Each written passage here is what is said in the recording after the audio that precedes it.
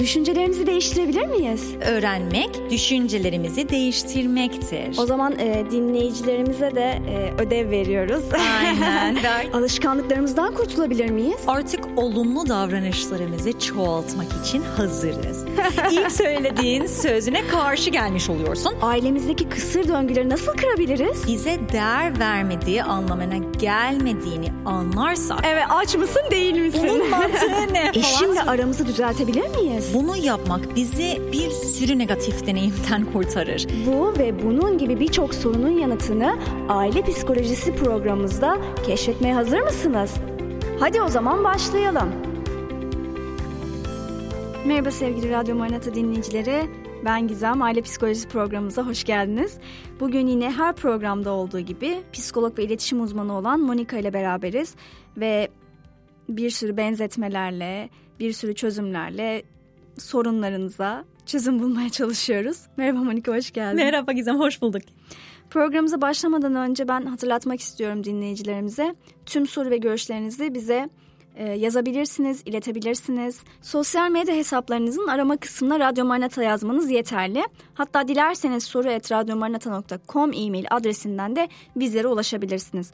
Bunu hatırlattıktan sonra geçen programımızda dinleyenlerimiz hatırlıyordur. Aile kültürümüzden, farklılıklardan bahsetmiştik. Bu programımız Monika. Bugünkü konumuz Gizem çok güzel. Bizi biz kılan şey nedir diye keşfetmeye çalışacağız. Güzel, tamam, süper. Ve bu programın ismi de kişiliğimiz. Neden? Çünkü çoğu zaman sürekli işte değişmekten bahsediyoruz ya, gelişimden, ilerlemekten, kendi düşüncelerimizi yoklayıp durmaktan bahsediyoruz. Evet. İnsanlar bazen ne derler biliyor musun? Kendimi bu kadar değiştireceksem eğer, yani kişiliğim nerede kalıyor? Anlatabildim mi? İşte, kendimi kaybetmiş oluyorum gibi evet, mi? Ya kendimi kaybetmiş olacağım ya da işte ne bileyim kendimi o kadar çok değiştirmiş yani bulunacağım ki sanki farklı bir insan olmaya başlayacağım diye merak ve kaygı duyanlar var. Doğru. Yani evet. Doğru bir noktaya bastın. Evet, aslında. çok ilginç değil mi? Evet. Yani dediğin gibi insanlar bazen kendilerini kaybetmekten korkarlar. Özellikle biz Gizem düşüncelerimizi değiştirmekten bahsediyoruz ya. Evet. Yani tamam, bazı düşüncelerimi değiştiririm diyenler var.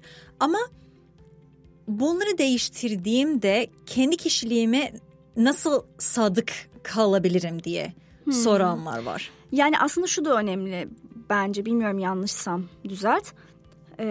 Değiştiğin neye dönüştüğün de aslında önemli değil mi? Yani sen değişeceksin ya da işte değişmek istiyorsun ve bir değişimden mesela bahsediyorsun ama eğer ki bu değiştiğin şey eğer kötü bir yerse ya da kötü bir tarafaysa, kötü bir yöne doğru gidiyorsan, o zaman evet, hem kendini bir bakıma kendini kaybetmiş oluyorsun ve belki de hani o korkularını bir zaman sonra diyorsun ki ben nasıl böyle kötü bir şekilde değiştim, ben nasıl bu insana dönüştüm diyorsun. Ya aslında bu çok ilginç bir nokta.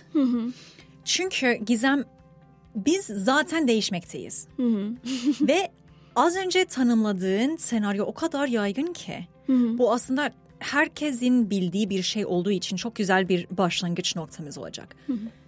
Çoğu insan işte 5 sene geçtikten sonra, diyelim ki evlendiler, 5 sene geçti ya da işte ne bileyim yeni bir işe başladılar, 5 sene geçti, 3 sene geçti, 10 sene geçti ya da ne bileyim yeni bir arkadaş ile şey yapmaya, çok yoğun bir etkileşimin içinde olmaya başladılar.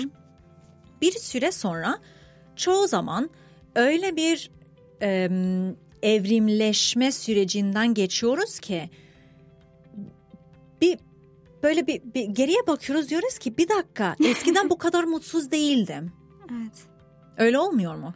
Ya da tam tersi. Mesela eskiden hani ben nasılmışım, şimdi ne kadar iyiyim ki bu eğer ki iyi bir değişimse tabii. Aslında bu çok güzel. Yani hani kendini kaybetmiş olmuyorsun ya da işte o kendini kaybetmek iyi bir şey oluyor belki de. Evet, işte bunu keşfetmemiz gerekiyor. Yani kendimizi kaybediyor muyuz değişim geçirdiğimizde, yoksa kendimizi buluyor muyuz? Evet, öyle bu daha doğru işte, olur. Ben yanlış söyledim. Yani bu yöne mi bağlı mı, yoksa neye bağlı tam olarak? İşte o yüzden ana konumuz işte bizi biz kılan şey nedir?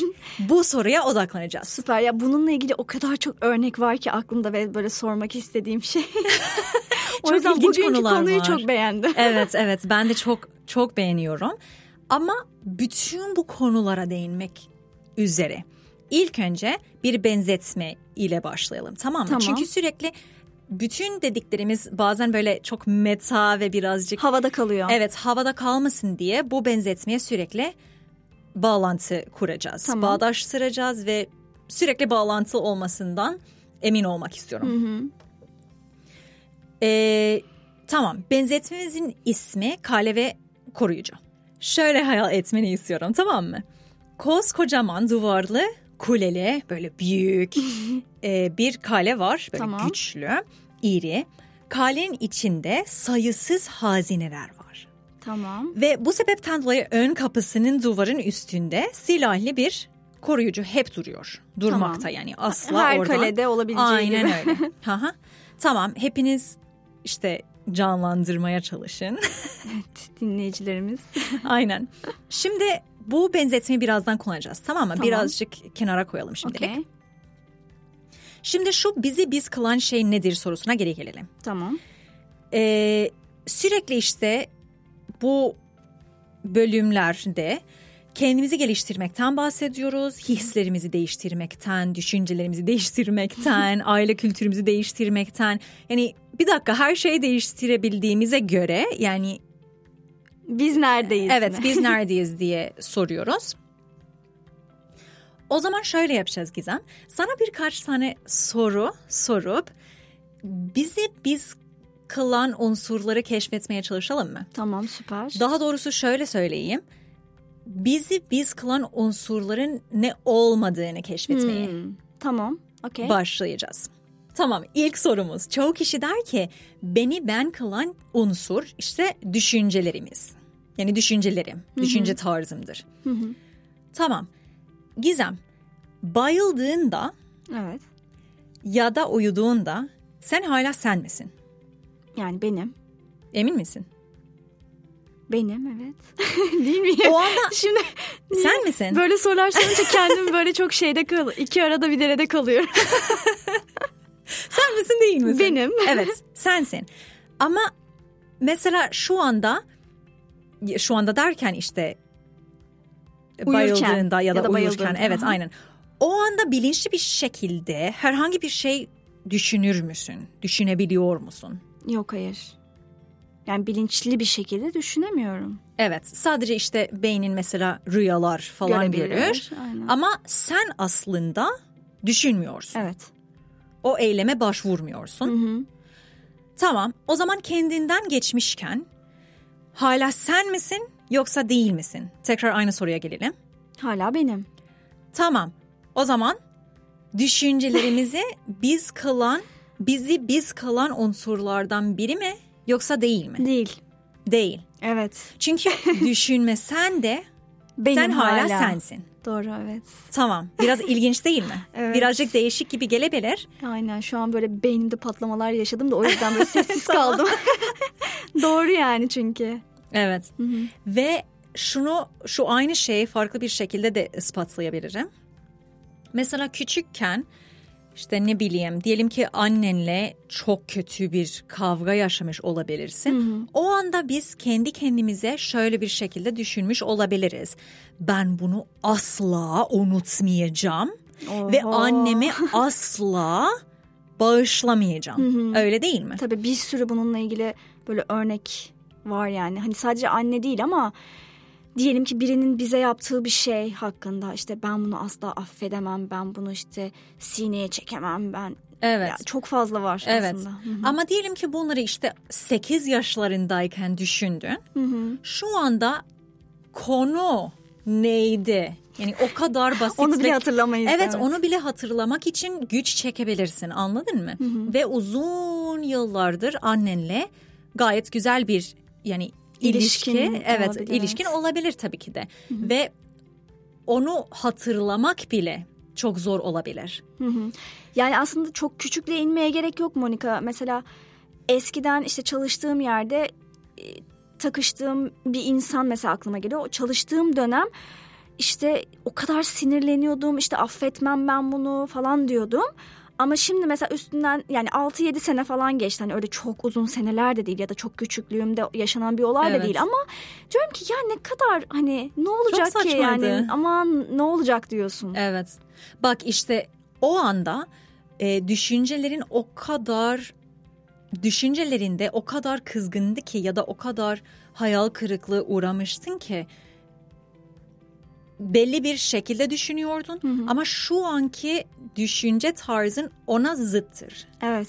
Bu demek ama o zaman da bendim, bu zaman da benim. Aynen öyle işte. Aynen öyle. Sensin hala. Demek ki düşüncelerimizi sildik.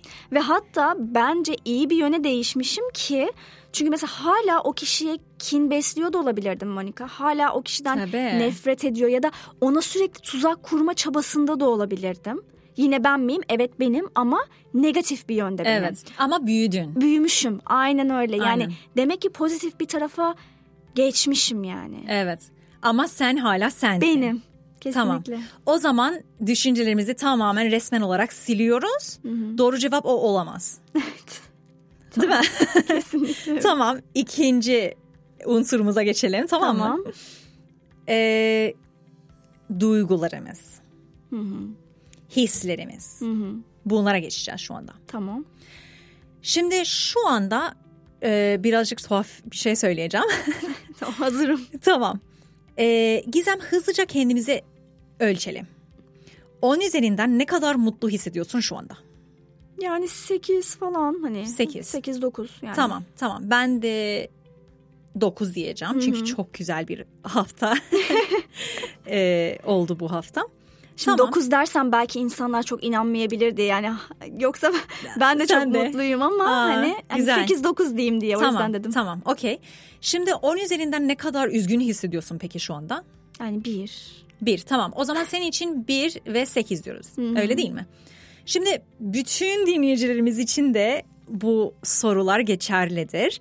Yani siz de bir rakam vermeye çalışın. Aynen, olduğunuz durumu değerlendirin. Yani 10 üzerinden kendinize kaç puan veriyorsunuz? Hani şu an içinde olduğunuz duruma. Evet ve sadece 2 tane duygudan bahsediyoruz. O yüzden çok karışık olmasına gerek yok. Ne kadar mutlu hissediyorsun ve ne kadar üzgün hissediyorsun. Şimdi sonra bunlara geri geleceğiz, tamam mı? Tamam. Şimdi eminim hepimiz gençken ya da daha işte 5 sene önce vesaire 6 sene önce en az bir tane çok büyük, bize çok ağır gelen ve bizi çok etkileyen bir hayal kırıklığına uğradık. Tabii ki. Bazıları için istedikleri mesela okulu kazanmamak olabilir. Bazıları için ne bileyim çok aile kavgası yakın, olabilir. Evet ve çok güvendiği bir kişinin ihaneti de olabilir. Evet. Yani çok ağır şeyler de olabilir. Ya da mesela depresyon, panik tarzı şeylerle uğraşmak zorunda kaldıklarından olabilir. Tabii ki. Şimdi diyelim ki çok daha öncesine düşünmeni istiyorum. Tamam. Evet. Olabildiğince eski bir şey olsun. Tamam mı? Yani olabildiğince eski mi olsun yoksa gerçekten çok üzen bir şey mi olsun peki? Her ikisi de olur. Tamam. Ama ne kadar eski olursa o kadar iyi çünkü zaman geçtikçe değişim daha büyük oluyor. Evet.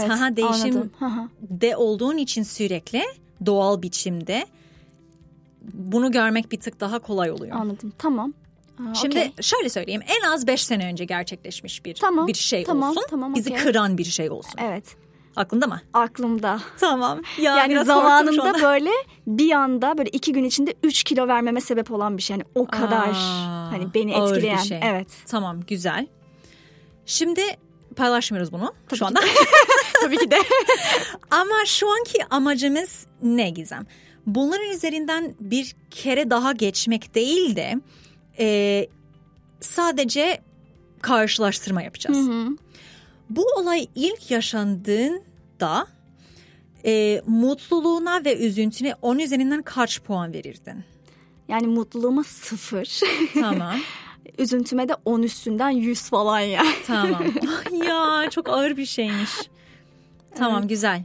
Okey, şimdi bu kadar böyle ağır bir şeyin olması aslında bizim için yardımcı. Çünkü şu anki halinin ne kadar zıt olduğunu. Evet, kesinlikle. Evet, çok açık oluyor, öyle değil mi? Aynen öyle. Yani şöyle diyebilirim, şu anki mutluluk puanına zıttır. Evet. Tamam, şimdi sorumuz geliyor. Tamam, gelsin. O kötü deneyimi yaşayan kişi sen değil miydin? Bendim. Emin misin? Evet. Yoksa şu anda gerçek duygularını bastırıyor musun? Hayır, kesinlikle. O zaman ne oldu? Ne oldu sana Gizem? Hem zaman geçti hem de iman etmek bana çok yaradı, öyle söyleyeyim. Tamam, sen de bir evrimleşme sürecinden geçmişsindir. Evet.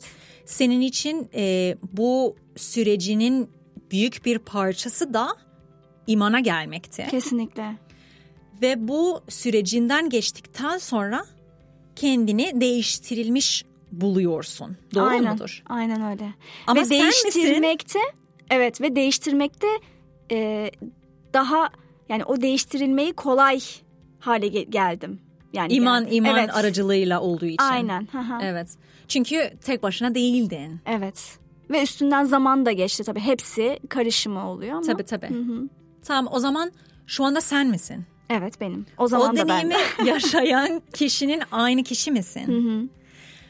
Demek ki yani değişmeyen his var mı aslında? Yok. Hepsi değişmiş. Hepsi değişmiş. Çünkü düşüncelerimiz değişebilir. Evet işte ne kadar güçlü bir şey değil mi? Evet. Düşünebilirden öte. Yani şunu söyleyebiliriz.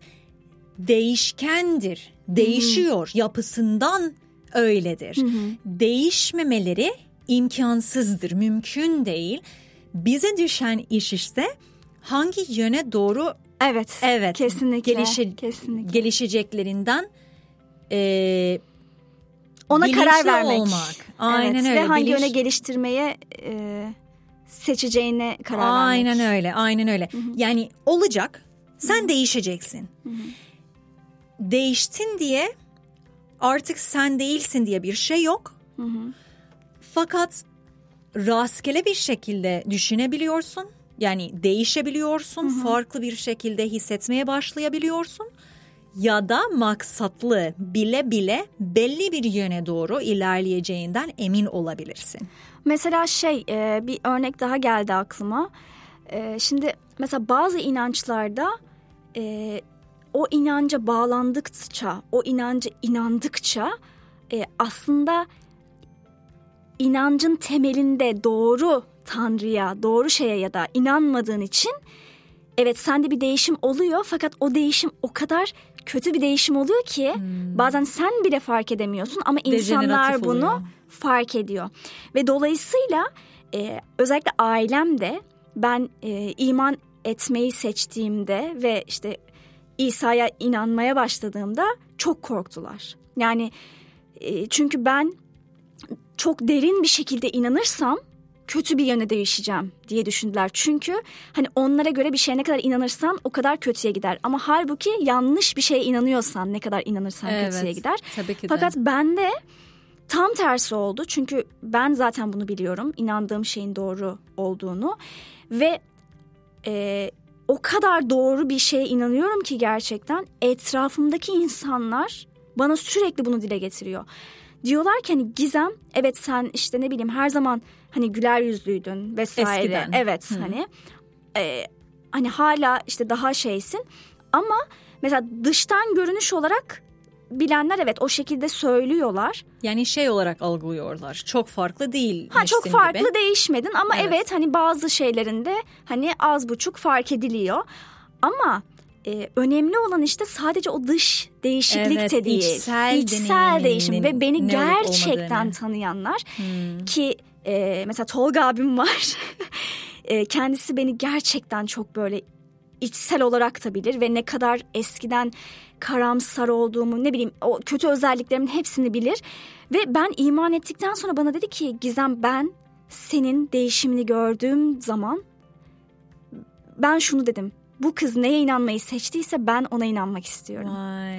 Ve bu benim için o kadar büyük bir şeydi ki Monika. Çünkü gerçekten o değişimin aslında iyi bir yöne olduğunu çok net kanıtlıyordu. Çünkü sadece Tolga abi değil, beni gerçekten bu şekilde tanıyan başka insanlar da aynı şeyi söylemeye başladılar. Evet. Yani senin çok farklı bir ışığın olmaya başladı dediler. Ve bu aslında bu değişim, yani inanmaya hani ne kadar derinleşirsen kötüleşirsin diye bir şey var ya, aslında doğru şeye inanınca işte ne kadar çok içine girersen ve ne kadar derinden inanırsan o kadar iyi bir şekilde gelişiyorsun. Tabii, çünkü takip ettiğin şeye bağlı, dediğin gibi. Aynen öyle. Takip ettiğin şey doğruysa, ışık ise, ışıksa aynen. Evet, sen de daha çok ışık olmaya başlarsın ama hala sen yani olabilecek bir boyutta daha çok ışıklı bir sen olmaya başlıyorsun. Kesinlikle öyle. O zaman Monika, bir araya gidelim yine kısacık. Ardından tekrardan konuşmaya devam edelim. Sevgili dinleyiciler, bizden ayrılmayın. Birazdan döneceğiz.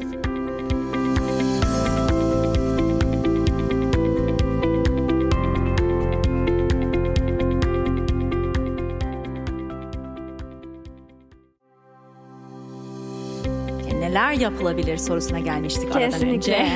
Ve merakla bekliyorum. Yani onlar hastaysa hepimiz hastayız aslında. Evet öyle, kesinlikle. Öyle, aynen. Aynı şekilde kültürlerden dolayı bu sorunu ailemizde de yaşarız. Tabii ki yani doğal olarak panik atak geçiririz. Kesin. Ya. Sevgili Radyo Maranata dinleyicileri, kısacık bir aradan sonra tekrar sizlerleyiz ve kaldığımız yerden hemen devam etmek istiyorum. Evet Gizem, bu bölümün yani ilk bölümün başlangıçta vardı, bir kalemiz vardı. Evet, kale ve gardiyanımız vardı. Aynen öyle, koruyucumuz vardı. Hı-hı. Şimdi bu benzetmeyi açmaya başlayalım. Tamam, süper. Şimdi kapıda içeriye girmek isteyenler vardı. Dediğimiz gibi kalenin içinde çok büyük bir ve değerli bir hazine de vardı. Hı-hı. Kaleyi koruyan bir koruyucu da vardı dediğin gibi. Kalenin kendisi zihnilerimizi temsil edecek. Tamam, kale zihnimiz oluyor. Aynen. Hazine, korumaya çalıştığımız şey, kişilik dediğimiz unsuru temsil etsin. Tamam. Çünkü dedik ya insanlar bazen işte bu kadar değişirsem kendimi kaybederim. Aynen öyle. Kaybetmekten korktuğumuz şey hazine. Evet. Bundan dolayı onu korumaya çalışıyoruz tabii ki de. Ve aradan önce zamanla başımıza gelen şeyler bizi nasıl değiştirdiğini, ister istemez nasıl değişime uğrayacağımızı bahsediyorduk. Öyle değil mi? Evet. Buna rağmen nasıl aynı kişi olmaya devam ettiğimizin üzerine de konuştuk. Ve Gizem, mesela biz 2 tane örnek yaptık ya, işte düşüncelerimizi düşünmediğimiz zamanlarda, mesela uyuduğumuz zamanlarda hala kendimiz olmaya devam ettiğimiz. Evet. Sonra işte hislerimiz değişince de nasıl kendimizi olmaya devam ettiğimiz. Ama bir sürü şey için de aynısını söyleyebiliriz. Mesela inanç için sen birazcık yani bahsetmeye başladın. İşte alışkanlıklarımız için de bütün eylemlerimiz ve düşüncelerimiz ve eskiden yaptığımız, şimdi yapacağımız eylemler için de geçerlidir. Bütün bunları değişsek de hala kişiliğimize değinmemiş oluyoruz. Evet. Tamam. Şimdi kalemizin koruyucusu vardı ya. Evet. Onun sorumluluğu nedir? Yani bazı kişileri içeri almak, bazı kişileri de almamak. Neye göre peki? Yani düşmansa içeri almaması gerekiyor. Tamam, ama şunu sorayım Gizem. Mesela yabancılar diyelim, böyle çok genel. Herhangi bir yabancı varsa onu içeriye almak risk içeriyor. Öyle değil mi? Evet. İster istemez. Sadece ya o iyi biri olsa da. Aynen öyle. Casus falan mesela olabilir. Olabilir, aynen. Çok iyi gibi görünen. Evet. Yine de farklı niyetlere sahip olan biri olabilir. O yüzden Gizem, bu şekilde daha kolay olmaz mı? Yani herkesi dışarıda tutmak, hiç kimseyi içeriye almamak. Ama o zaman da olur. Yani mesela şimdi o kalenin büyümesi ve gelişmesi için içeriye ne bileyim yemeğin girmesi gerekiyor. Ne bileyim sanatçıların girmesi gerekiyor. Tamiratçının girmesi gerekiyor. Eğer hiç kimseyi içeriye almazsa gardiyan o zaman kale gelişemeyecek. Evet. Gelişemeyecekten öte büyüyemeyecek ya da evet, yani tamamen, ayakta duramayacak. Tabii ki de yıkılır. Yani herkes ölür. Evet. Aslında. Tamam, o zaman şöyle bir noktaya gelmiş buluyoruz kendimizi sanırım. Seçici olması gerekiyor.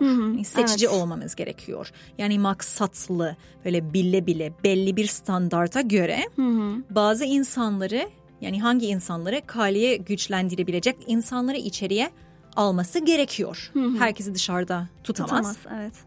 Tamam. Şimdi şöyle bir şey de var. Kalemiz zihnimizi temsil ediyor ya. Bu sefer aslında neyden bahsediyoruz? Yani zihnimizi maksatlı biçimde güzel şekil vermekten bahsediyoruz aslında, öyle değil mi? Yani zihnimizi doğru bir şekilde inşa etmekten bahsediyoruz. Evet, ve onu geliştirmekten de bahsediyoruz. Mentörümün kullandığı bir benzetme vardı. Nedir? Bunu anlatmak için. Bazen insanlar işte ben aynı olduğum gibi kalacağım çünkü bu benim ve ben böyleyim. Beni böyle kabul etsinler. Evet, aynen öyle. Ben değişmeyeceğim çünkü ben böyle biriyim ve beni gerçekten işte seven biri olduğum böyle gibi kabul eder. Evet. Aynen öyle. O kadar çok yani duyduğum ve zamanında benim de aynı hatayı yaptığım bir hata. Evet, şimdi neden bir hata? Çünkü aynı kalmak diye bir şey yok hayatta. Evet, demin öğrendiğimiz gibi. Aynen öyle. Ve mentörümün kullandığı benzetmesi vardı ya, onu anlatayım. Hayatımız yürüyen merdiven gibidir. Yani ben aynı yerde kalacağım diye insan yürüyen bir merdivende olduğu için asıl yaptığı şey yani geriye gitmek. Çünkü aynı yerde kalmak diye bir şey yok. İster istemez sen dünyada bulunan başka insanlarla etkileşimin içinde olacaksın. Evet. İster istemez işe gitmek zorunda kalacaksın. İster istemez başka insanların enerjilerine maruz kalacaksın. Mesela diyelim ki işte eve geldin, eşin sana bağırdı. Bu senin duygularını değişmez aşağıya mi? doğru çekecek direkt. Tabii ki de aşağıya doğru çekecek. Yani tek başında sadece sana ait olan böyle başka birinin olmadığı bir gezegende olmadığına göre anlatabildim mi? Evet. O yüzden yani aynı kalacağım diye bir şey yok. Bir de şöyle bir şey var, lafını böldüm ama diyelim ki bazıları der ki hayır benim yürüyen merdivenim hep yukarı çıkıyor. Ama işte o mümkün değil çünkü şu anda dediğin gibi sizin merdiveniniz her ne kadar yukarıya doğru çıkıyor olsa da siz tek başınıza yaşamıyorsunuz ve illaki başınıza bir şey gelecek ve o merdiven aşağı inmeye başlayacak. Tabii ki de. Şöyle bir şey de yani var. Yani çaba göstermezsek değil mi? O hep aşağı inen merdivendesiniz aslında. Evet, aynen öyle. Yukarıya doğru giden merdiven yok. Çünkü yukarıya doğru yani mükemmelliyete doğru ben yani tek başında olsaydım mükemmel bir insana doğru değişirdim diyen biri yani kendisi ilahi sanıyor. Anlatabildim mi? İlahi bir varlık gibi görüyor aynen kendisini. Aynen öyle. İlahi bir varlık gibi görüyor ya da kusursuz bir varlık gibi görüyor kendisi. Yani bunu diyen pek yani çok insan olmayacağını düşünüyorum. Gerçekten yani düşündüğümüz zaman ne kadar saçma olduğunu hemen görebiliyoruz. Bazı günler mesela kalktığımızda sebepsiz yere kötü hissediyoruz. Aynen. Ve o işte huysuz şekilde davranan biz oluyoruz. Evet. Çoğu zaman sebebi bile bilmeyebiliriz. Bazen işte tek başlarımızda kalmak isteyebiliriz ve başkalarla etkileşimin içinde olmak zorunda kaldıklarımızda mesela daha çok huysuz bir tepki verebiliriz. Aynen. Bazen işte ne bileyim işteki gerçekleşen bir olayın sebebinden dolayı işte sabrımız olmaz ve en küçük şeye olabilir. Bile patlayabiliriz. Aynen öyle. Bunları yapan biziz bazen. Bu demek oluyor ki biz de o sistemin bir parçasıyız. Yani o aşağıya doğru giden merdivenin bir parçasıyız biz de aslında. Kendi düşüncelerimiz de aşağıya çekiyor bizi. Şimdi odak noktamız şu ki hep değişmekte olacaksın. Sadece hangi yöne değiştiğin belli değil. Ve sen yukarıya doğru gitmek için çaba göstermezsen hangi yöne doğru değiştiğin kontrolün dışında. Ve sağlıksız olacağı çok olası. Evet. Ve muhtemelen aşağıya doğru gideceksin. Tabii ki de. O yürüyen merdivendeyken aşağıya doğru gitmemek için neler yapmamız gerekiyor?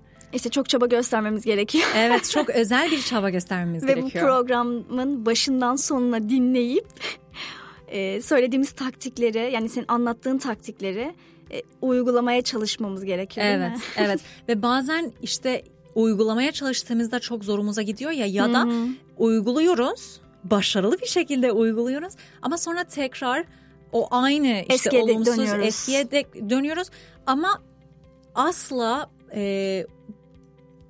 bunun doğal bir sürecinin olduğunun unutmamalıyız. Yani bu doğal, hani sürekli bu çok doğal tabii ki de, çünkü ters akıntı gidiyorsun.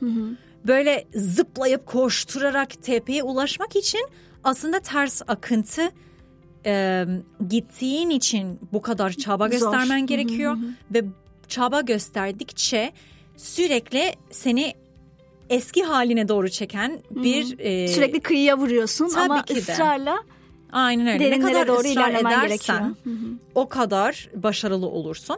Ne kadar bir dakika ama ben çaba gösteriyorum. Neden hala beni aşağıya doğru çeken eski eski düşüncelerim ya da eski alışkanlıklarım neden sürekli aklıma geliyor? Neden sürekli ağzımdan çıkıyor? Çünkü ters akıntı gidiyorsun. Yani bundan daha doğal bir şey olamaz aslında. Ama ne kadar ısrarcı olursan o kadar yavaş yavaş o tepeye doğru yaklaşmaya aynen öyle başlarsın. Tamam, şimdi Gizem, sana 2 tane soru sorabilir miyim? Tabii ki. Kalenin koruyucusu. O sadece böyle en iyi esnafları, sanatkarları içeriye alıyor ya. Bunu yapmakla beraber kalenin bir tamamen alakasız başka bir binaya, bir apartman mesela binasına ya da bir gemiye dönüşmesine izin veriyor mu? Yok, hayır. Yani bina olarak... Kale hala kale gibi kalıyor yani. Evet, başka bir şeye dönüşmesine sebep oluyor mu? Yok, olmuyor. Olmuyor. Hatta bunun için başka bir benzetme de kullanabiliriz. Diyelim ki bir elma ağacın var. Ve bu ağacı zeytin ağaçlarının gübreleriyle besliyorsun. Bir gün işte kalkıp ay abartmayayım fazla, yarın bir gün kalktığımda zeytin ağacına dönüşmüş halde yani bulmayayım diye artık yapmayayım diye korkar mıydın? Hayır, çünkü yani hangi ağacın gübresini zeytin ağacına verirsem vereyim değişmez. Sadece ya daha iyi büyümesini sağlar ya da daha kötü olmasını sağlar ama gübre genelde iyi olmasını sağlar. Evet, yani şunu demeye çalışıyorsun aslında, cinsi olarak, yapı olarak değişmez. Değişmez, evet. Özellikle dediğin gibi beslediğimiz şeylerden ötürü cinsi olarak değişmez. Şu anda kendi kişiliğimizi beslemekten bahsediyoruz aslında. Evet. Ve kişiliğimizin değişmesine sebep olmaz bu aslında. Evet. Aksine bizi güçlendiren bir yöne doğru değişirsek güçlenmiş oluyoruz ve daha mükemmele yakın olmaya başlıyoruz. Evet, aynı kişi olarak. Evet. Ya da dediğin gibi yani gübre ona zararlı ise dediğimiz ağaç mesela bahsi geçen zayıf bir elma ağacı olur. Ama hala bir elma ağacıdır. Evet. Aynen öyle. Ya da dediğin gibi gübre kaliteli ise potansiyelini geliştirilmiş elma ağacı olur. Aynen öyle. O kadar. Yani kendi doğasının daha çok parlamasına sebep sağlıyor. olur. Aynen öyle. Nasıl ki insanların birçoğu ben iman ettikten sonra senden böyle bir ışık, bir şey yayılıyor diye tepki verdiler.